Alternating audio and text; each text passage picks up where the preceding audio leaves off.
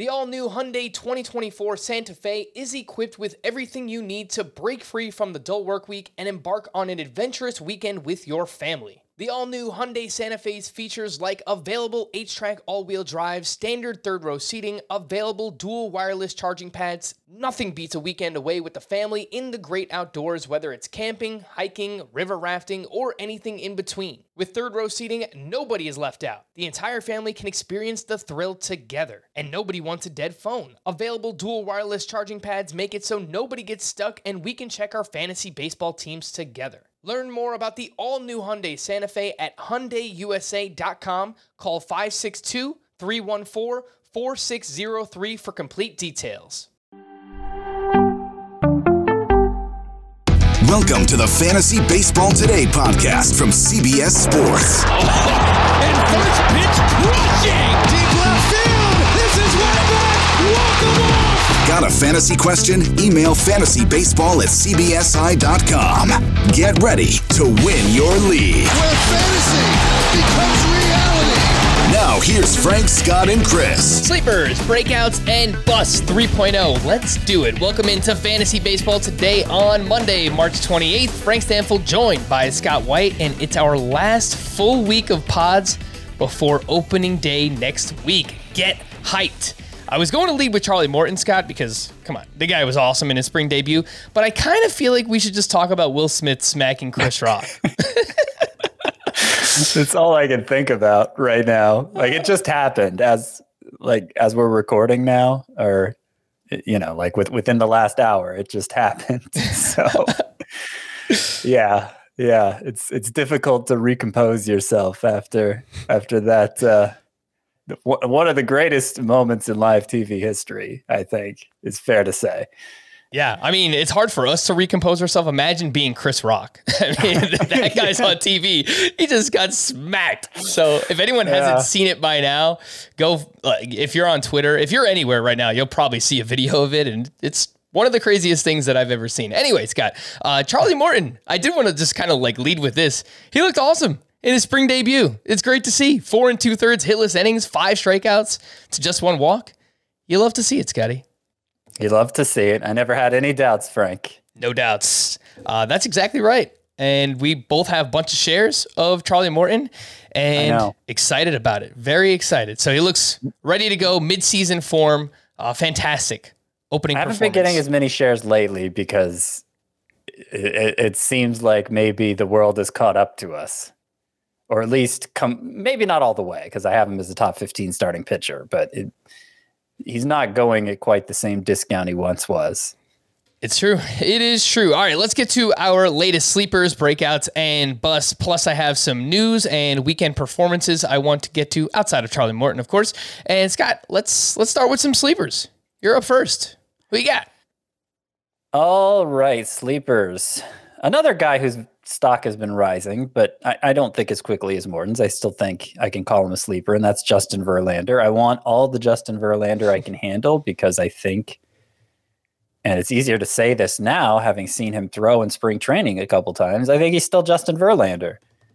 There are always some doubts for a pitcher coming back from Tommy John surgery, and in this case, a 39-year-old coming back from Tommy John surgery is one thing to throw to average an average mid-90s on your fastball, hit 98 with some regularity when you're 36, but now we're asking him to do it at 39. Well, it seems like he still has that kind of stuff, and he's always been such a workhorse, and I think especially since it's clear he's in, I'm not saying, I don't know that this is the last year of his career, but it's clear he's in the last years of his career. I doubt neither he nor the Astros are going to be interested in preserving his workload the way you would normally see a pitcher fresh off Tommy John surgery. So, last time we saw him, he had one of the great pitching seasons in modern history. Over 300 strikeouts, 21 wins. The whip was .80, I think. It was amazing. And that was the last time we saw him. So, I don't know that he's going to be quite that good again, but anything close to that, and he's going to be well worth his ADP. And where is he going in ADP right now. Fantasy Pros, 100.2 is the average draft position for Justin Verlander. Like Charlie Morton, he's someone who is beginning to climb throughout spring training because he looks healthy. He's throwing mid-90s with the fastball again. And in the offseason, signed a 1-year, $25 million deal to return to the Houston Astros. And that comes with a conditional option where if he reaches 130 innings, he'll get an additional year at $25 million. So you know that he's obviously got that as a goal, the 130. And then, if we can, I feel pretty good that he's going to get there. And anything after that, can we get, up to 160, 180, something like that from Verlander? I think that would be awesome. Scott, speaking of Verlander, going just ahead of him in this range, would you rather have Verlander or Carlos Rodon, who signed with the Giants, obviously, a couple weeks ago? I'd rather have Verlander, but yeah, very encouraged by what we've seen from Carlos Rodon this spring, too. I think he's just made one start, right? But he was hitting 98 in it. So clearly the dip in velocity from last September wasn't carrying over, and that's a big deal. Mm-hmm. So I believe they're consecutive in my rankings now, but Verlander's ahead because of even coming back from Tommy John surgery. I suspect the workload will be better for Verlander. What about Verlander versus some, hype guys around the industry? Trevor Rogers, Alek Manoah, Dylan Cease. Yeah, they're all behind those two. All right. So yeah, Verlander, if you're using Scott's rankings, there's a pretty good chance that you're going to wind up with him on your fantasy team. Scott, a sleeper for me and someone I just wanted to talk about once again because of what he did on Sunday. And I don't want to overreact too much to spring training, but Jesus Luzardo, another impressive outing from Luzardo on Sunday, going up against the Houston Astros lineup, which was basically filled with their starters, minus Yordan Alvarez. He went 4 innings of 1-run ball, 5 strikeouts to just 1 walk. The sinker velo was up 2 miles per hour compared to where he was at last year. The 4-seam was up about 1.4 miles per hour, and he threw his curveball a ton. He got 8 of his 10 swinging strikes on Sunday with that curveball. It was a weird season for Luzardo last year, Scott. One where he broke his pinky, playing video games, he slammed his hand down. So it was just a weird season, traded over to the Marlins. But man, he knew what he needed to work on this offseason. And so far, it's hard not to be excited about Jesus Luzardo and what he's done in spring training. Yeah, I agree. I'm getting pretty hyped about Jesus. I was not as gung-ho about him early on before we started seeing the way he looked this spring. But even the velocity gain on its own would be enough to open a new world of possibilities. But then you factor in that it, certainly in the second spring start, it wasn't so much the case in the first one, but certainly in the second one, he was leaning on his secondaries more, which are some of the changes we were hoping to make because they're so good. They're so good that it was the fastball that's held him back to this point in his career. So now maybe the fastball won't hold him back, first of all. And yeah, he's leaning on his best pitches all the more.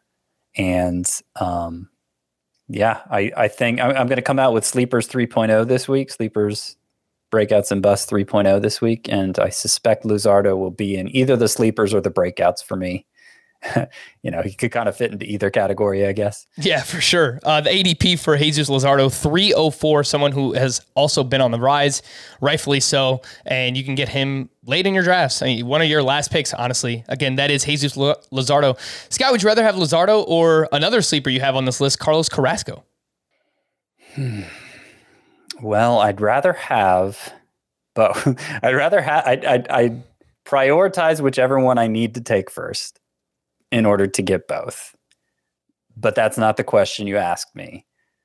I would prefer to have Carlos Carrasco. Do you want me to get into my sleeper case for him? Yep, let's do it. All right. So Carlos Carrasco, I've made the case before that, okay, he was not good last year, obviously, but he was sidetracked by the hamstring injury for the first 4 months, right? Hurried buildup. Didn't seem to have the same bite on his slider, but the velocity seemed fine. It didn't seem like an age-related decline. Maybe just, he wasn't quite right for whatever reason because of the long layoff. Well, we have more of a reason now. It's been revealed early in spring training that he had loose bodies, or at least a bone spur, at least one loose body, or maybe several, in his pitching elbow during that stretch. And he couldn't fully extend his elbow. Seems like one of those basic things you should be able to do to pitch at a major league level, and he wasn't able to do it. And he's had surgery since then to remove that loose bodies, and now his elbow feels great, he says, and his velocity has been up higher than it normally is for this time in the spring. I know the results haven't been good, but that doesn't matter nearly as much to me as how he's feeling, given the track record that he has. Mm-hmm. Yeah, he was quoted recently saying it's completely different from last year, referring to his elbow. So, yeah, just full off season of being healthy for Carlos Carrasco. And, just a couple of years ago, 2020, it was only 12 starts, but he was a top 30 starting pitcher that year. So, I mean, we're really not far removed from a very productive pitcher in Carrasco. Yeah, like I said, the track record, you look at basically for the better part of the last decade, right? There was last year where he had the elbow thing going on in addition to the hamstring. And there was 2019, which was the year when he was diagnosed with leukemia and had to shut it down then. So clearly wasn't healthy then, but otherwise you go back to 2013, the last time he had a season where on a per start basis, he was anything less than, high end. So, dating back to, let's see, I could give you the numbers dating back to 2014, even with those two not very good partial seasons mixed in, a 3.54 ERA, 113 WHIP, and 10.1 K per nine. That's a great track record. And because 2 of the last 3 years have gone the way they have for Carrasco, I think people are forgetting just how consistent he used to be. Yeah, and you don't need him to be that, too, where you're getting him. His ADP is 272.2. We'd love for that to be the case if it turns out, Carrasco's healthy and he pitches to that level again. We'd love it. That's part of the reason why he's a sleeper here. But again, I mean, you just draft him as late as he's going and you hope for the best there. And same thing being said, Scott, for Alex Cobb, someone I feel like we're all collectively excited about joining the San Francisco Giants. They've done great work with starting pitchers the past couple of seasons, getting the most out of someone like Kevin Gausman, who relies very heavily on the splitter. Same thing for Alex Cobb. And Cobb was actually pretty good last year too. 3.76 ERA, 98 strikeouts, over 93 and a third innings pitched. Gets a good amount of ground balls, 53% last season. He had a career high in terms of his swinging strike rate. So there's a lot to like. He's got to stay on the field. He's someone who also deals with quite a bit of injuries, but great ballpark to pitch in, great organization to pitch for, should have a ton of run support with the San Francisco Giants. Scott, how would you rank those three, Cobb, Luzardo, and Carlos Carrasco? I like them all. I do perceive Cobb to have the least upside of the three. Okay. I'm hoping the Giants can turn out like an Anthony Desclafani stat line for him, which would be great, but it wouldn't be quite the upside that I imagine the other two having. So I go Carrasco, Luzardo, and Cobb third. Okay. And for all three of these pitchers, do you want them as one of your starters, let's say in a head-to-head points league where you start 5 pitchers, or do you want them more as bench options? Oh, bench options. Okay. Yeah, I agree with that. Yeah, I mean, look, they could emerge as starters. Yeah. This is the range of pitchers where last year, we were talking about like Trevor Rogers and Carlos Rodon, Logan Webb. I think Robbie Ray was in that group. Like those were the four big. The four pitchers who were making a splash last spring, and if you drafted early, you were picking them up off the waiver wire. And obviously they all turned out to be major finds in fantasy. Oh, Freddie Peralta was part of that group too. It's funny. I was looking at, cause heading into the weekend, I wrote, my deep sleepers piece. I have 30 deep sleepers all drafted more or less, outside the top 300. And I was looking back at last year's version of that article, and all 5 of those pitchers were in it. Nice. In addition to like Joey Votto and Tyler O'Neill, more hits than you'd expect for a deep sleepers piece. So I was pretty happy to see that. But yeah, it's just funny to put your mind in that place exactly a year ago and imagine those pitchers being valued at the level like a Jesus Luzardo or Carlos Carrasco is now. Yep, for sure. All right, Scott, I know you have a few slugging hitters here that you want to get to, a first baseman and a catcher. Who are those sleepers? All right. So Luke Voit is the first baseman. And I mean, can you look up the latest ADP since the trade, which was... Yeah, so I'm looking at the past week, NFBC ADP, and for Luke Voit, it's 217.66, round still 18. Outside, round 18 of a 12-team league, yep. Still outside the top 200. That's amazing. So clearly, I mean, look, that NFBC is just one source, and obviously ADP can vary from site to site. And I think NFBC draft rooms are ordered by ADP, or aren't they? Anyway, there's a lot of smart people participating in NFBC. So it really does. I really don't understand. I mean, before, when he was going outside the top 200, you could make the case, okay, well, he's still with the Yankees, and we think the Yankees want to make a change at first base. So what's Voigt's role going to be? And we presume that was the reason he was going so late. But then he got traded to the Padres, where he's going to be an everyday player. And if that's the case, it really doesn't make any sense. During his entire stint with the Yankees, he hit 271 with a 901 OPS and homered more often, as in on a per plate appearance basis, more often than Matt Olson during that time. So top 5 potential among first basemen. I think he deserves to go 80 to 100 picks earlier than he's going.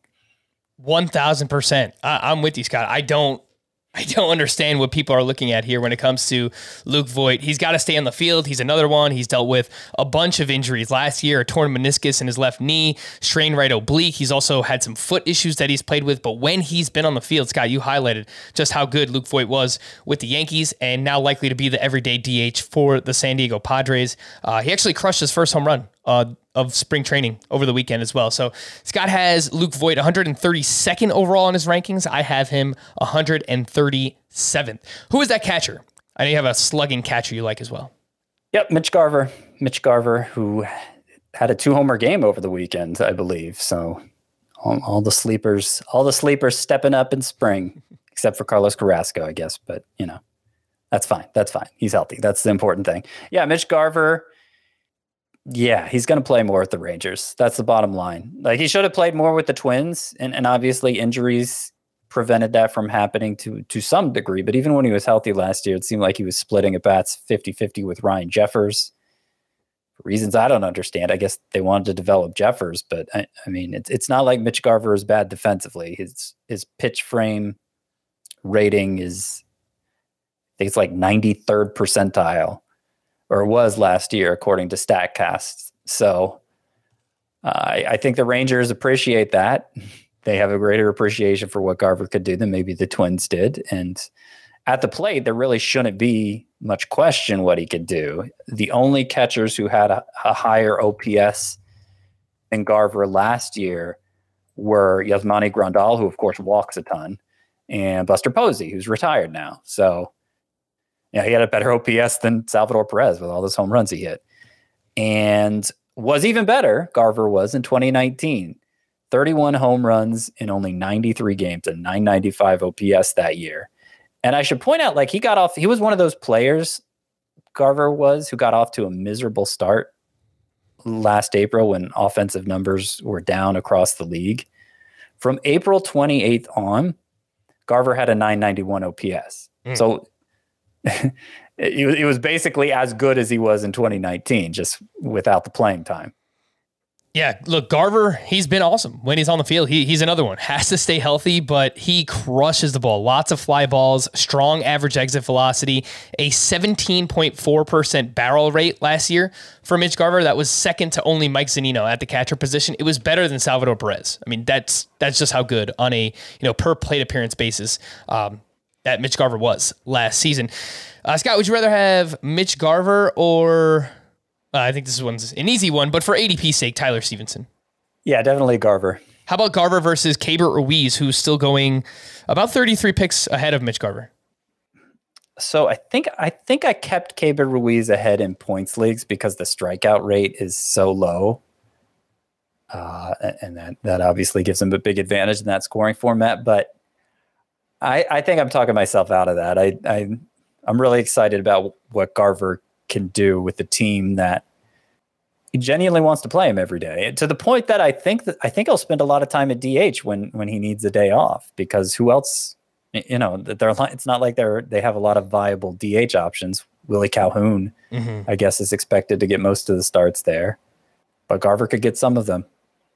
All right. Yeah. I'm looking at the rankings here. You have Mitch Garver 7th in Roto and 8th in head-to-head points, but you can make that swap. I've already made it too. Yeah. I put Mitch Garver ahead of Keibert Ruiz. As much as I like Ruiz, I think there's a lot of potential and upside there for Mitch Garver. I mean, basically the way I'm approaching catcher is if I can get Salvador Perez in the back half of round 3 or later, then absolutely I do it. Otherwise, the next one I'll look at is Dalton Varsho, who projects to be the full-time center fielder for the Diamondbacks. And so, getting full-time at bats as a catcher eligible player, that gives Varsho an easy path to fantasy relevance, in addition to the fact that he can steal bases. So I look to Dalton Varsho next in round 10 or 11. I want to kind of get him at a little bit of a discount. And if it doesn't work out, then I look to Garver a couple rounds later. And if that doesn't work out, I basically just take the best of whatever's left at the end. All right. One more sleeper for me, Connor Joe. You know the deal by now. You listen to Kokomo Friday. You know I love Connor Joe. You know Scott loves Connor Joe as well. 29-year-old journeyman who burst onto the scene last year with the Rockies. He had 285, 8 homers, 35 RBI in his small sample with the team. Fantastic plate discipline, 12% walk rate, 19% strikeout rate, lots of line drives. That's going to play very well in Coors Field. And he was leading off against both left-handed and right-handed pitching in the second half of the season. He led off every game from August 8th through September 3rd. And so far in the spring, he's just picked up exactly where he left off. Let's see, I have the numbers here. In 19 at-bats, he has 10 hits, 2 doubles, a home run, a steal, a 1380 OPS. So you don't want to care too much about spring training, but, seeing an older player like Connor Joe kind of emerge last year, you do want to see him kind of pick up where he left off, and that's exactly what he's done thus far. And he is going very, very late in drafts. The ADP for Connor Joe is, it's really low. On Fantasy Pros, 348. So if you play in a 5 outfielder league, he's someone that you could even get on your bench. So you don't even have to have him as a starter. Why not take a chance on the potential leadoff man for the Rockies?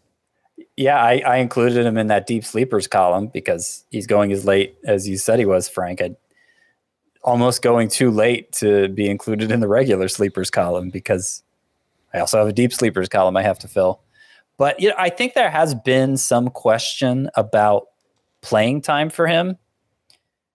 And I talked about how the Randall Grichuk trade, I think, gave him a clearer path to playing time because now the Rockies can put they get Tapia out of the way, who Tapia was only a corner outfielder himself, and they could put a bat they like in center field in Randall Grichuk, and that still leaves a corner spot.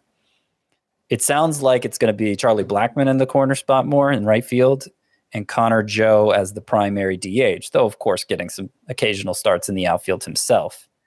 But every team's beat writer that's employed by MLB, so, for all the official team sites, the beat writer for each, they all this weekend published an article predicting the team that they cover's opening day roster. And Thomas Harding for the Rockies, he predicted Connor Joe in the DH spot, basically playing every day. And I think that makes sense. I mean, obviously you talked about how productive he was last season, how good he is at getting on base, and how he's continued it this spring. And I don't think there should be too many doubts about his playing time. If that's what's preventing you from drafting Connor Joe, knock it off. I agree. Yeah, let's go. Let's do this. Let's get Connor Joe in there. Scott, talk to me about one of the top prospects in baseball in Julio Rodriguez and why you're so excited about him. I think he's going to make the team. And the version of that article for the Mariners by the Mariners beat writer thinks he's going to make the team too. They've played him most every game he started at center field for the Mariners this spring. And Scott Servais is already on the record saying he thinks he's their best defensive option in center field. Jerry Dipoto, the GM of the Mariners, has said he thinks he's ready for the big stage. I mean, what more do you need to hear? Like they're all dropping some pretty big hints there. And you could certainly see him fitting into the lineup. They moved Jared Kelenic to left field where they're more comfortable playing him. They put Jesse Winker at DH, at least most of the time. I read actually that he's also been taking some grounders at first base recently. Yep. To create another potential path for at-bats, possibly in anticipation of Julio Rodriguez being there. So, it didn't seem like going into spring training anybody was giving him a real chance. He's played, I think, 42 games above A-ball, but he hit 362 in those 42 games. Oof. And he's just like, he's the caliber of prospect that you expect to skip AAA, honestly. Like, the only reason he won it is because the team wants to delay his timetable for service time monetary reasons, and the Mariners are not in a position to do that. They're trying to win. They're the team that's been held out of the playoffs for the longest. They came very close last year. They just gave Robbie Ray a big contract. If Julio Rodriguez is ready, I think they should let him on the team. And it seems like they think that too. Before we get to the news and notes, Rachel Jones is leading our March Madness FBT bracket. If she holds on, she will earn a $100 gift card to Paramount Plus and get to join our For the People Listener League. And speaking of which, we are still taking your submissions again. The FBT podcast leagues will be... One of them will be this week. The 12-team head-to-head points league draft will be this Wednesday, March 30th at 9 p.m. Eastern time. And the For the People League, a 16-team head-to-head categories league, will be drafted the following Tuesday, April 5th at 8 p.m. Eastern time. So if you want an opportunity to join one of these leagues, send us something creative, a song, create a fun Photoshop. We've been receiving awesome tweets and emails so far, so we do appreciate all of those. You can create a t-shirt design, poem, haiku, or just tell us why you deserve to be in the league. Email those submissions to fantasybaseball@cbsi.com. Put FBT Listener League in the subject line, and I will let you know by tomorrow. I will have the announcement for the head-to-head points league because obviously the draft is the following day. So be on the lookout. Send those in. I'm going to choose those tomorrow, and I will announce that.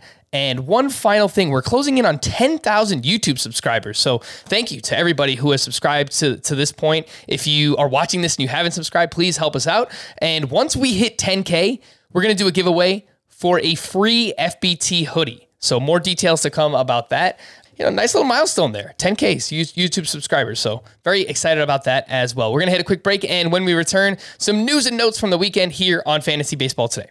Robert Half research indicates 9 out of 10 hiring managers are having difficulty hiring. If you have open roles, chances are you're feeling this too. That's why you need Robert Half. Our specialized recruiting professionals engage with our proprietary AI to connect businesses of all sizes with highly skilled talent in finance and accounting, technology, marketing and creative, legal, and administrative and customer support. At Robert Half, we know talent. Visit roberthalf.com today. When you need mealtime inspiration, it's worth shopping Kroger, where you'll find over 30,000 mouth-watering choices that excite your inner foodie. And no matter what tasty choice you make, you'll enjoy our everyday low prices, plus extra ways to save, like digital coupons worth over $600 each week. You can also save up to $1 off per gallon at the pump with fuel points. More savings and more inspiring flavors make shopping Kroger worth it every time. Kroger, fresh for everyone. Fuel restrictions apply. All right, so Zach Wheeler pitched a simulated inning against 2 hitters on Saturday. He also said that he, quote, hasn't felt a trace of soreness in his right shoulder and hopes to be ready for the start of the season. So, Scott, good news all along. I know that you've been drafting Zach Wheeler in like that 3rd round range, and it's looking pretty good right now. Yeah, I got him discounted in a few leagues. Feeling good about it. All right, Shohei Ohtani was scratched from his pitching start on Saturday, but he will start this upcoming Thursday. Joe Madden said Ohtani was not scratched because of injury or fatigue, but they didn't really give a reason as to why. So thought it was interesting. Something to pay attention to, but Ohtani hit a home run over the weekend as well. Looks healthy. Everything seems to be good there.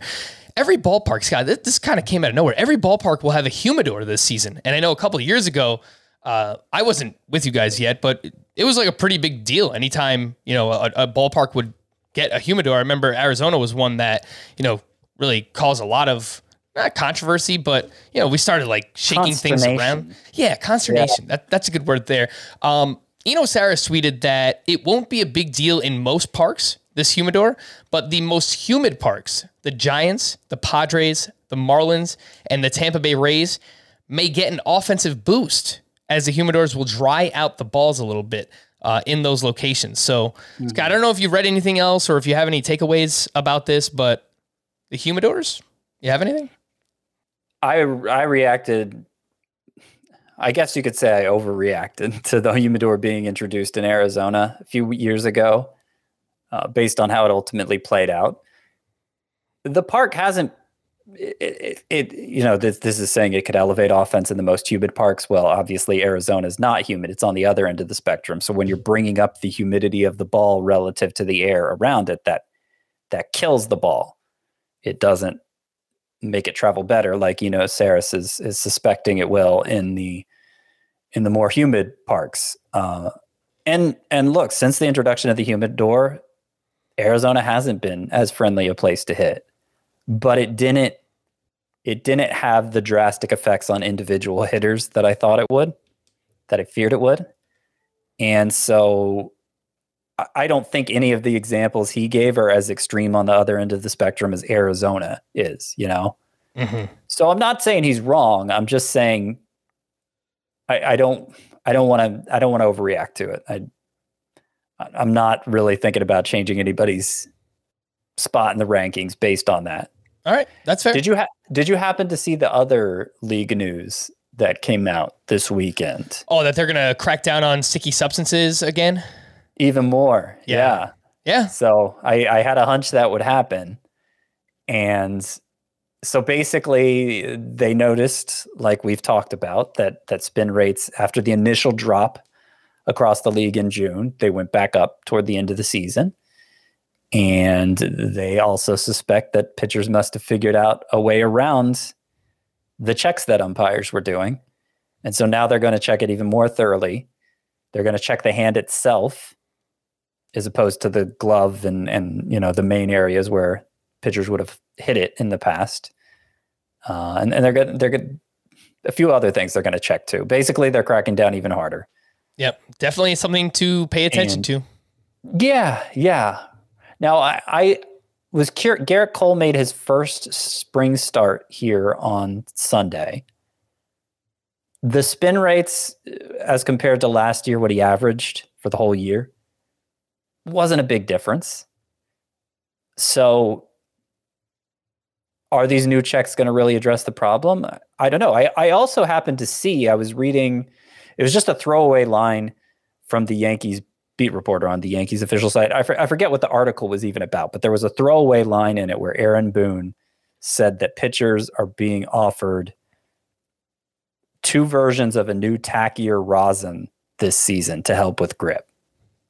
So it looks like, yes, they want to prevent like spider attack and the foreign substances, but they're introducing like an alternative that's legal. Mm-hmm.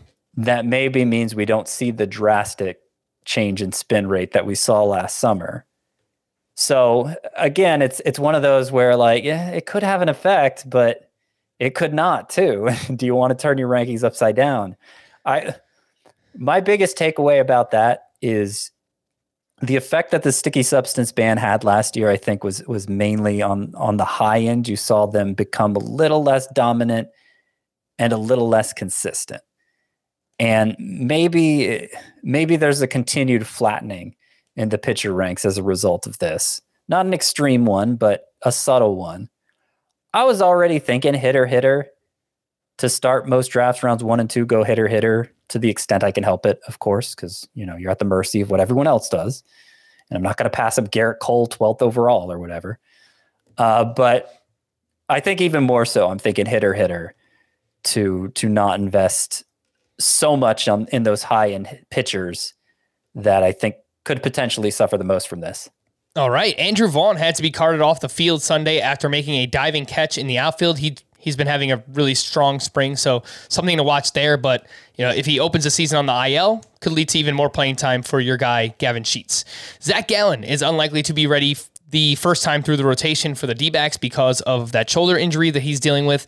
Dylan Carlson is being considered as the Cardinals' leadoff hitter. It would certainly help Dylan Carlson's value, but could hurt Tommy Edman's value quite a bit as well. So I think the assumption was that Edman would lead off, and that could lead to more steals and runs scored, obviously. But if he's not, it obviously hurts.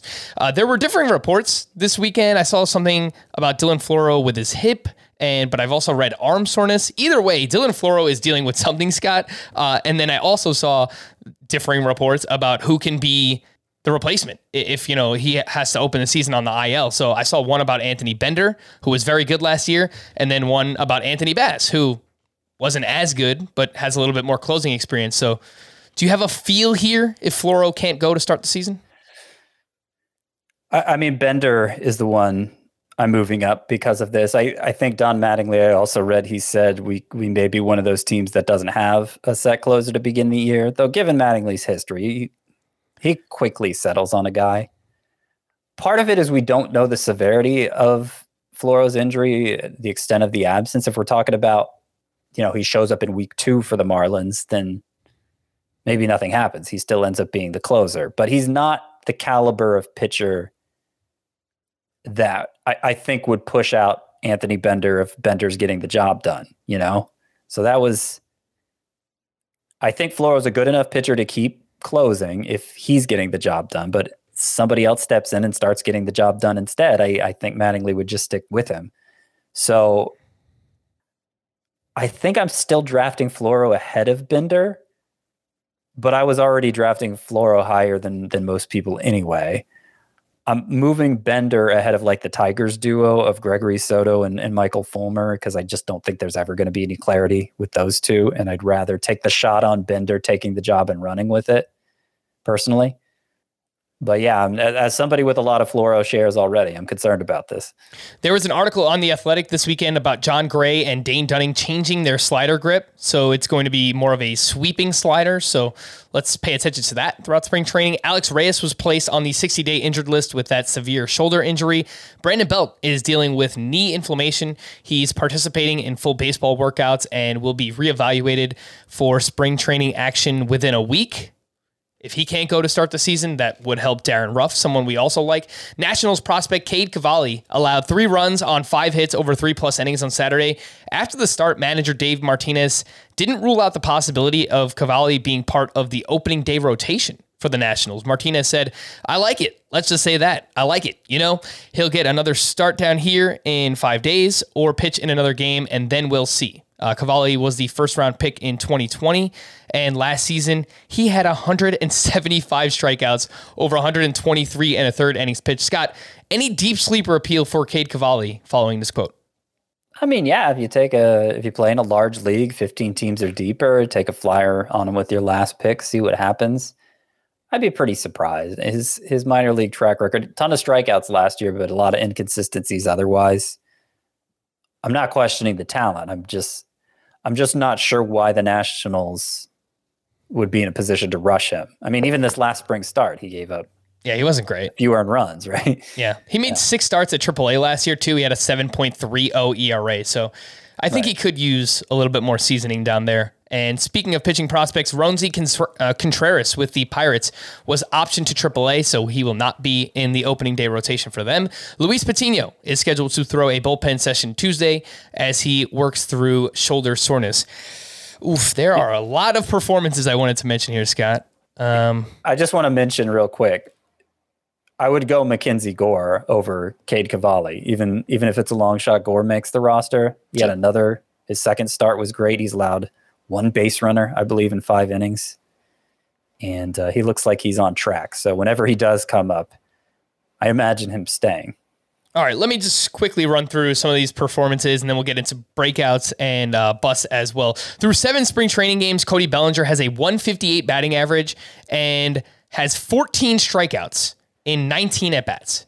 That was entering Sunday. So there was a report recently that he changed his batting stance again. And I don't know what's going on. Like, originally, I was very excited about Cody Bellinger. I drafted him in my home league this weekend, but seeing something like this, it's just, what is going on with Cody Bellinger? I mean, you don't want to overreact to a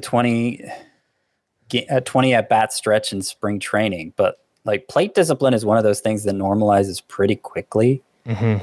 And what's most concerning is throughout his struggles the past 2 years, strikeouts haven't really been the issue. So if he's having trouble just connecting now, he may be spiraling here.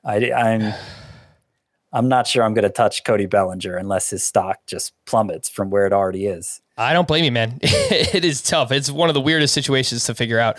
Jacob deGrom made it through 3 innings of 1-run ball with 5 strikeouts on Sunday. He got his pitch count up to 52 and seemingly came away from the start healthy.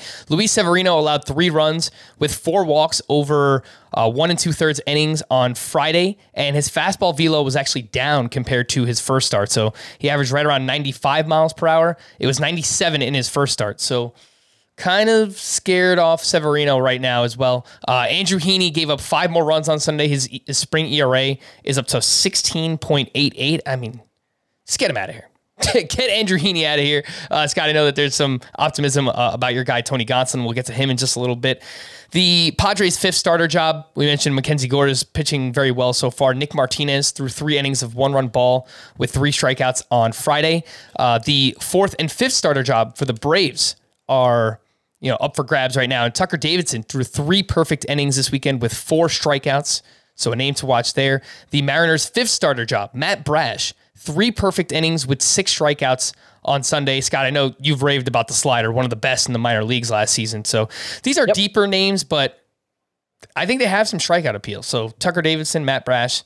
Brash especially. Brash I like. Yeah. And there was a report over the weekend. It sounds like the Braves are leaning toward Huascar Ynoa and Kyle Wright for the last 2 spots, leaving Davidson out. Not totally decided yet, but Snitker mentioned that they were in the lead. All right, Joe Ryan on Sunday against the Red Sox, 3 hitless innings with 5 strikeouts and just 1 walk. His fastball velo was up 1.5 miles compared to where it was last season. Tanner Rainey picked up 2 strikeouts on Saturday. Dave Martinez has mentioned he wants Tanner Rainey to win the closer job. His fastball velo, however, was down 4 miles per hour compared to where he was at last season. So that's pretty substantial for Tanner Rainey. Keston Hiura hit another home run on Saturday, his 3rd of the spring. Phillies prospect Bryson Stott started at 3rd base on Sunday. He hit a 3-run homer. So they're trying to find a way to get him in the lineup. So if Bohm or Didi struggles, if they don't work out, we could see Bryson Stott rather quickly. Akil Baddoo hit a home run off of a lefty on Friday. Anytime he does anything against a lefty, I feel like that's noteworthy. So that's Akil Baddoo. And Jeremy Pena, Scott, someone we've talked about quite a bit recently. He's hit leadoff in the past 2 games that all of the starters were in the lineup for the Houston Astros. I don't to me, I can't really fathom the idea of Jeremy Pena leading off when you have as many bats as you do, but I think it's noteworthy. So look, if he's leading off in a lineup that includes Jose Altuve and Yordan Alvarez and all the great bats they have, there's going to be value there. So just something to pay attention to. If he does. It may just be that, obviously spring training's different, and if you're batting at the top of the lineup, it's a chance to bat more, and they're trying to give him more at-bats to evaluate him further. I don't know if I don't think I've seen anything from Dusty Baker talking about using it during the regular season or anything like that, but he has made some interesting lineup choices in the past, so something to keep an eye on. All right, Scotty, let's get to some breakouts here. And where do you want to start? Well, since we have so much time left, where are we? Okay, here we are. Let me just mention Dalton Varsho real quick, because I already brought him up when I was talking about Mitch Garver. And yeah, like I said, everyday center fielder is the plan. So he'll have an at-bat advantage over most every catcher. He's the only catcher who runs a lot, at least in theory he does. Real Muto could get double-digit steals, but Varsho could approach 20, I think, potentially, especially if he's playing center field. And, he pretty much caught fire over the final 60 games or so. I don't have the numbers right in front of me, but hit near 300 with an OPS of like 880 or something like that over his final 60-ish games. Looked like the guy we saw in the minors. So I think he's legit, and he's catcher eligible. So that's a good. The ADP for Dalton Varsho is 129. Scott, Wilson Contreras is going 6 picks ahead. Who would you rather have, Varsho or Contreras? I would rather have, I think Varsho. Yeah, Varsho. How about Varsho versus Yasmani Grandal in a categories league? Varsho in a categories league for sure. Grandal, with all the walks, I think you have to put him ahead in points. All right, so a good bit of value there if you like Varsho over Grandal, because he's going about 30 picks later in ADP right now. So, all right, I got the exact numbers here. It was basically what I said. Final 57 games last year, Varsho hit 294 with 10 homers and an 886 OPS. All right. I wanted to mention a few starting pitchers as breakouts, guys that I've mentioned quite a bit already. Shane McClanahan throws mid to upper 90s, bunch of strikeout potential here. Had a 14.8% swinging strike rate last year. That was tied for 8th best among starters with at least 120 innings pitched last season. He does allow a lot of hard contact. I think the Rays are going to figure it out, whether it's sequencing or changing up the pitch mix just a little bit, maybe not throwing the fastball as much, but I have a lot of faith in the Rays figuring it out for Shane McClanahan, and they need him. They need some length out of him because their rotation is not great. And no Tyler Glasnow this year, so I think that they are going to rely heavily on Shane O'Mac. The other one, Logan Gilbert. He's been in the news. I mentioned last week. I'm getting irrationally excited about Logan Gilbert. Last year, the surface numbers, not great, 4.68 ERA, but the skill interactive ERA, the Sierra, was very good for him. The strikeout minus walk rate was tied for 26th with Joe Musgrove. He's got all the stuff. Like, everything is there. He just needs to put it all together. He's got a really hard fastball. He's big. He gets a lot of extension on that fastball. He's got good secondary pitches, Logan Gilbert does. So 2 pretty hyped up names here, Scott, in Shane McClanahan and Logan Gilbert. Do you find yourself drafting either one? And if so, which one of the 2? I haven't. I mean, Shane McClanahan's going about the same point I'd look to draft Verlander or just move on from pitching altogether. I've had more opportunities to draft Gilbert and just haven't yet, but him going with a harder slider this year, it was low 80s last year. It's high 80s now. And just the way he's looked this spring with the development of that pitch, it's starting to get excited about him too. Yeah. Logan Gilbert. Yeah. I might need to add him in breakouts 2.0 or 3.0. All right, Scott, I know you have a few starting pitchers here as well that you are excited about the breakout potential of Patrick Sandoval and Tony Gonsolin.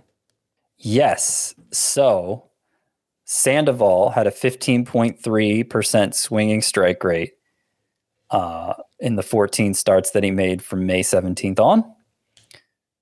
That, if he had the innings to qualify, it would have been second only to Corbin Burns. So he was a huge bat mister. His changeup is unbelievable. It might be the best swing and miss pitch in the game. He's had some control issues, obviously had some health issues last year, shut down early with I think it was a lumbar, a stress fracture in his back or something like that. But supposed to be healthy now. I don't think he's made an official start yet, but we hear he's healthy and ton of strikeout potential. And I think there's a lot of upside there that's not being accounted for by his ADP.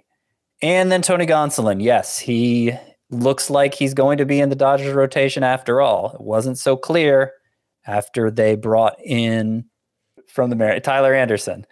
They brought in Tyler Anderson. It wasn't so clear Gonsolin was going to be in the rotation since he has a lot of experience in the bullpen as well. But Dave Roberts said over the weekend that Gonsolin is in line to be the 5th starter. And if you just look at his career numbers, that pretty much tells you why you should be excited. Because in his career now, 142 and a third innings, 285 ERA, 109 whip, 9.4 K per 9. The walk rate was way up last year. He had some health issues, but he came back in September. He looked sharp again. The swinging strike rate was up. And I think there's a potential for him to take off, especially with that Dodgers lineup backing him. All right, yeah. Patrick Sandoval, I know the ADP has been on the rise over the past week. That is 186 for Patrick Sandoval over at the NFBC. So lots of excitement there for Patrick Sandoval now climbing inside the top 200. And then Tony Gonsolin, the ADP for him is 283.4 over on Fantasy Pros. Scott, he's going right around Carlos Carrasco and Jesus Luzardo, names that we talked about earlier. Where does he rank among that group? Oh, man. So I had been taking him behind Carrasco, but that's with questions about when there were questions about Gonsolin's role.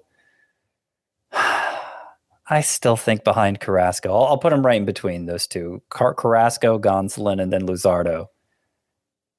Wish I could get them all, though. You might be able to. I mean, just because they're bunched up in ADP, I mean, those could be, the last 3 picks of your draft or something. I missed out on a couple chances at Gonsolin last week for a good price. I just started to have second thoughts about whether or not he was really going to be in the Dodgers rotation, and I regret it now because I think he's good.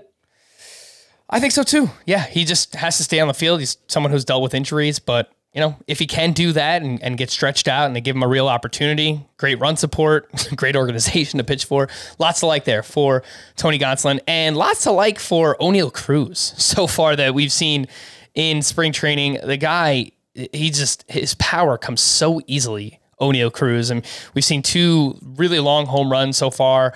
He has the ability to steal bases. He's a physical freak. And Scott, I know that you've cited, he was among the league leaders in the minors last year in terms of average exit velocity. He's someone that typically hits the ball as hard as somebody like Aaron Judge. And he kind of appears like Aaron Judge. He's a 6'7" shortstop. Again, prospect in the Pirates organization. He's a shortstop by trade, but they're talking about playing him in the outfield. They want to find ways to get O'Neal Cruz's bat in that lineup. And Scott, someone that we talked about earlier as well, like kind of jumping all over the place here, but 2 prospects, young players with lots of upside. Jo Adell as well. I mean, what Jo Adell has done so far in spring training, he hit another home run over the weekend. He's now 6 for 22 with 3 homers, 3 steals in spring training, lowered the strikeout rate tremendously last year. And he's someone who, the max exit velo looks really good for Jo Adell, sprint speed. So, the tools are there for both of these guys. Are they names that you typically target, Jo Adell and O'Neal Cruz? Yeah, they were both in breakouts 2.0. It doesn't sound like O'Neal Cruz is going to have a job on opening day. Nobody on the Pirates beat seems to give him much of a chance of that. And, it's mostly because the Pirates, what's their incentive to call him up? He hasn't had much time at AAA, so he could stand to have more, I guess, especially if they want to try him in the outfield. But he'll be up soon enough, and I think the upside is such that he's worth stashing away until that day comes. But at this point, I think I would prioritize like a Julio Rodriguez over O'Neal Cruz when maybe I wasn't 2 weeks ago, Mm-hmm. Scott, talk to me about this last name that you have on this list, and that's Willy Adames. You can argue that he already broke out, but he's just not really being treated like it in terms of ADP. Yeah. I mean, that's basically it. He wasn't thought to be a great fantasy asset when he was with the Rays, but turns out Tropicana Field's a terrible place to hit, and especially for him, because you just look at his road numbers during his time with the Rays, 291 with an 858 OPS, which is very similar to the 285 with an 886 OPS he put up after joining the Brewers last May. That'll play. I mean, those numbers aren't going to be so different than what I imagine Carlos Correa is going to put up, and they may not be so different than what I think Xander Bogaerts is going to put up. So Willy Adames is somebody I love drafting as my starting shortstop well after those guys, especially Bogaerts, are off the board. And I've noticed, Scott, just around the fantasy baseball industry in general, it seems like there's not that much optimism for Willy Adames. So I don't know, maybe I'm mistaken in that, but I feel like in other, expert drafts that I've done, and even like Tout Wars, I think I got Willy Adames for $6 or $7 in a 12-team head-to-head points salary cap draft. I got him as my middle infielder, and I'm okay. Yeah, totally fine getting Willy Adames for that cheap. Yeah. Happy to do so. Let's talk about some busts here, Scott. We'll wrap up. We'll go for like another 10 minutes or so, and we'll just rattle off a few names here back and forth. But I know two players who have a lot of power and speed potential, Randy Arozarena and Jazz Chisholm, wind up on this list for you. Yeah, Arozarena's, I mean, they're both players I'm just not going to draft probably, but Arozarena goes earlier, and he was one of the biggest overachievers, according to StatCast last year. StatCast gave him an expected batting average of 220 and an expected slugging percentage of 366, which are obviously not good numbers. And I mean, it's reminiscent of what Cavan Biggio's expected stats looked like going into last season, and we see how that turned out for him. Now, Arozarena is pretty athletic, and he may be able to outperform them, but to the extent he did last year, I'm skeptical. And if he doesn't outperform them to the extent he did last year, do the Rays continue to use him as an everyday player? Because they don't use many players as everyday players. I think more than anything, he's just being elevated because he stole 20 bases last year, and people are so desperate to get base stealers that they end up kind of ignoring all the other aspects of their profile and the risk factors therein. But even those steals, I mean, he was 20 for 30 last year. So is that something we can necessarily pencil him in for again, that those 20 steals? I'm not sure about that. Jazz Chisholm, another player who I think, he steals bases, so let's give him a shot, is basically what people are thinking, because from May 1st on, he hit 236 with the 681 OPS. Got off to a really good start. Surprisingly, I think, because the way he looked in the minors, too many strikeouts, I thought he was going to get eaten alive by major league pitchers. He didn't in April, but he did from that point forward. And I think it's just as likely, especially like a 12-team context, that you drop him after 6 weeks than that. I think it's more likely, actually, that you drop him after 6 weeks than that he's like elevated his game and become this indispensable player for you.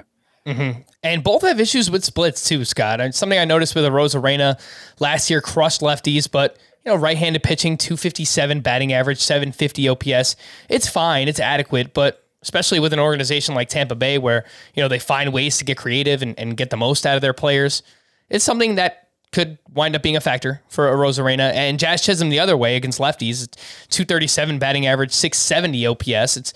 He's a really good defender. They're obviously, the Marlins are not necessarily competing this year, so I don't know that they have as much incentive to take Jazz Chisholm out of the lineup ever, but it's overall, it's going to affect his stat line there, Jazz Chisholm. For me, Scott, I have another outfielder who does provide power and speed, and I really don't have a great reason for this outside of just fading someone coming off of a career year, and that's Tyler O'Neill. His ADP is 61.4. He's the 19th outfielder off the board. He's dealt with a ton of injuries in the past. The strikeout rate is massive. We're talking, over 30%.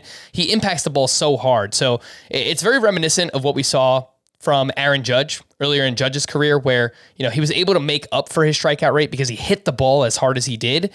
But it's just a profile that scares me. And the fact that there's been as many injuries as there have for Tyler O'Neill, as a borderline 5th, 6th round pick, it just seems like a big price tag. So I've been fading Tyler O'Neill. I hear you. And there haven't been that many players in the history of the game that have succeeded, that have delivered a respectable batting average with that kind of strikeout rate. So I haven't been particularly enthusiastic about drafting Tyler O'Neill. I don't think I have yet. I haven't been willing to call him a bust because I can certainly, the expected stats are what they are. And they pretty much back up what he did, even with all those strikeouts. And that's the effect of him hitting the ball that hard. So I'm mostly buying into it, but I hear what you're saying about O'Neill. It's definitely a profile that I generally like to avoid. All right, Scott. I know two outfielders that you also have here. Well, outfield eligible players going inside the top 120 picks that you've been fading: Jesse Winker and Ryan Mountcastle. Yeah. So Jesse Winker, for his career, his OPS is about 100 points higher at home than on the road. And that home was Cincinnati, the most favorable park for home runs. And now he's going to Seattle on the opposite end of the spectrum. So you wonder how that's going to play, first of all. And the fact that his splits against lefties, 176 batting average, 572 OPS last year. Is that something a contender's going to be willing to accept every time against the lefty? Is he going to be able to hit 350 against righties again? If he has those to balance out those numbers against lefties and give us the kind of stat line we're looking for in fantasy. And I have my doubts about all of that. I have my doubts about the playing time given the platoon splits, the power given the park shift, and the batting average. I suspect it'll be good, but as good as last year, I don't know. So yeah, Winker worries me there. Mountcastle might be the clearest bust to me. And partly it's just, I don't know why people are drafting him as high as they do. He's going ahead of all the profit pocket at first base. At least he was. And you look at just what he did last year. The 33 home runs are really the only number that stands out. Like his entire profile is dependent on that. Bad lineup, doesn't get on base much, so the runs and RBI are not really in line with those 33 home runs. And I have a lot of doubts in him repeating those 33 home runs. I had doubts even before they decided to make those drastic changes to Camden Yards, pushing the fence back 30 feet in left field, turning it into maybe the worst park for right-handed hitters, the worst home run park. Even before that, I thought maybe he profiled realistically for more like 28, 29 homers.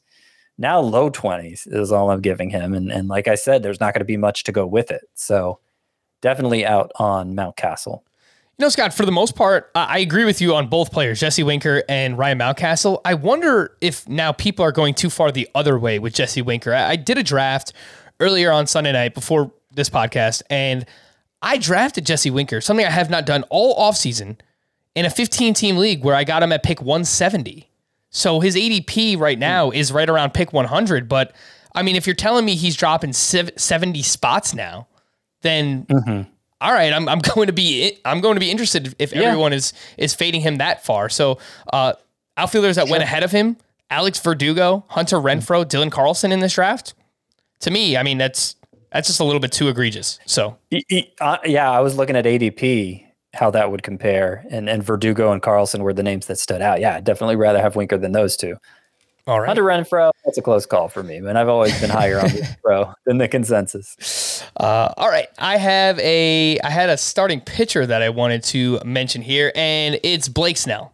I can't get behind Blake Snell. I know he had a stretch last year where he looked like maybe the best pitcher in baseball. It was an 8-start stretch from August through September where he basically just cut out the changeup and he went fastball, slider, and it was amazing. And it worked for him. I forgot.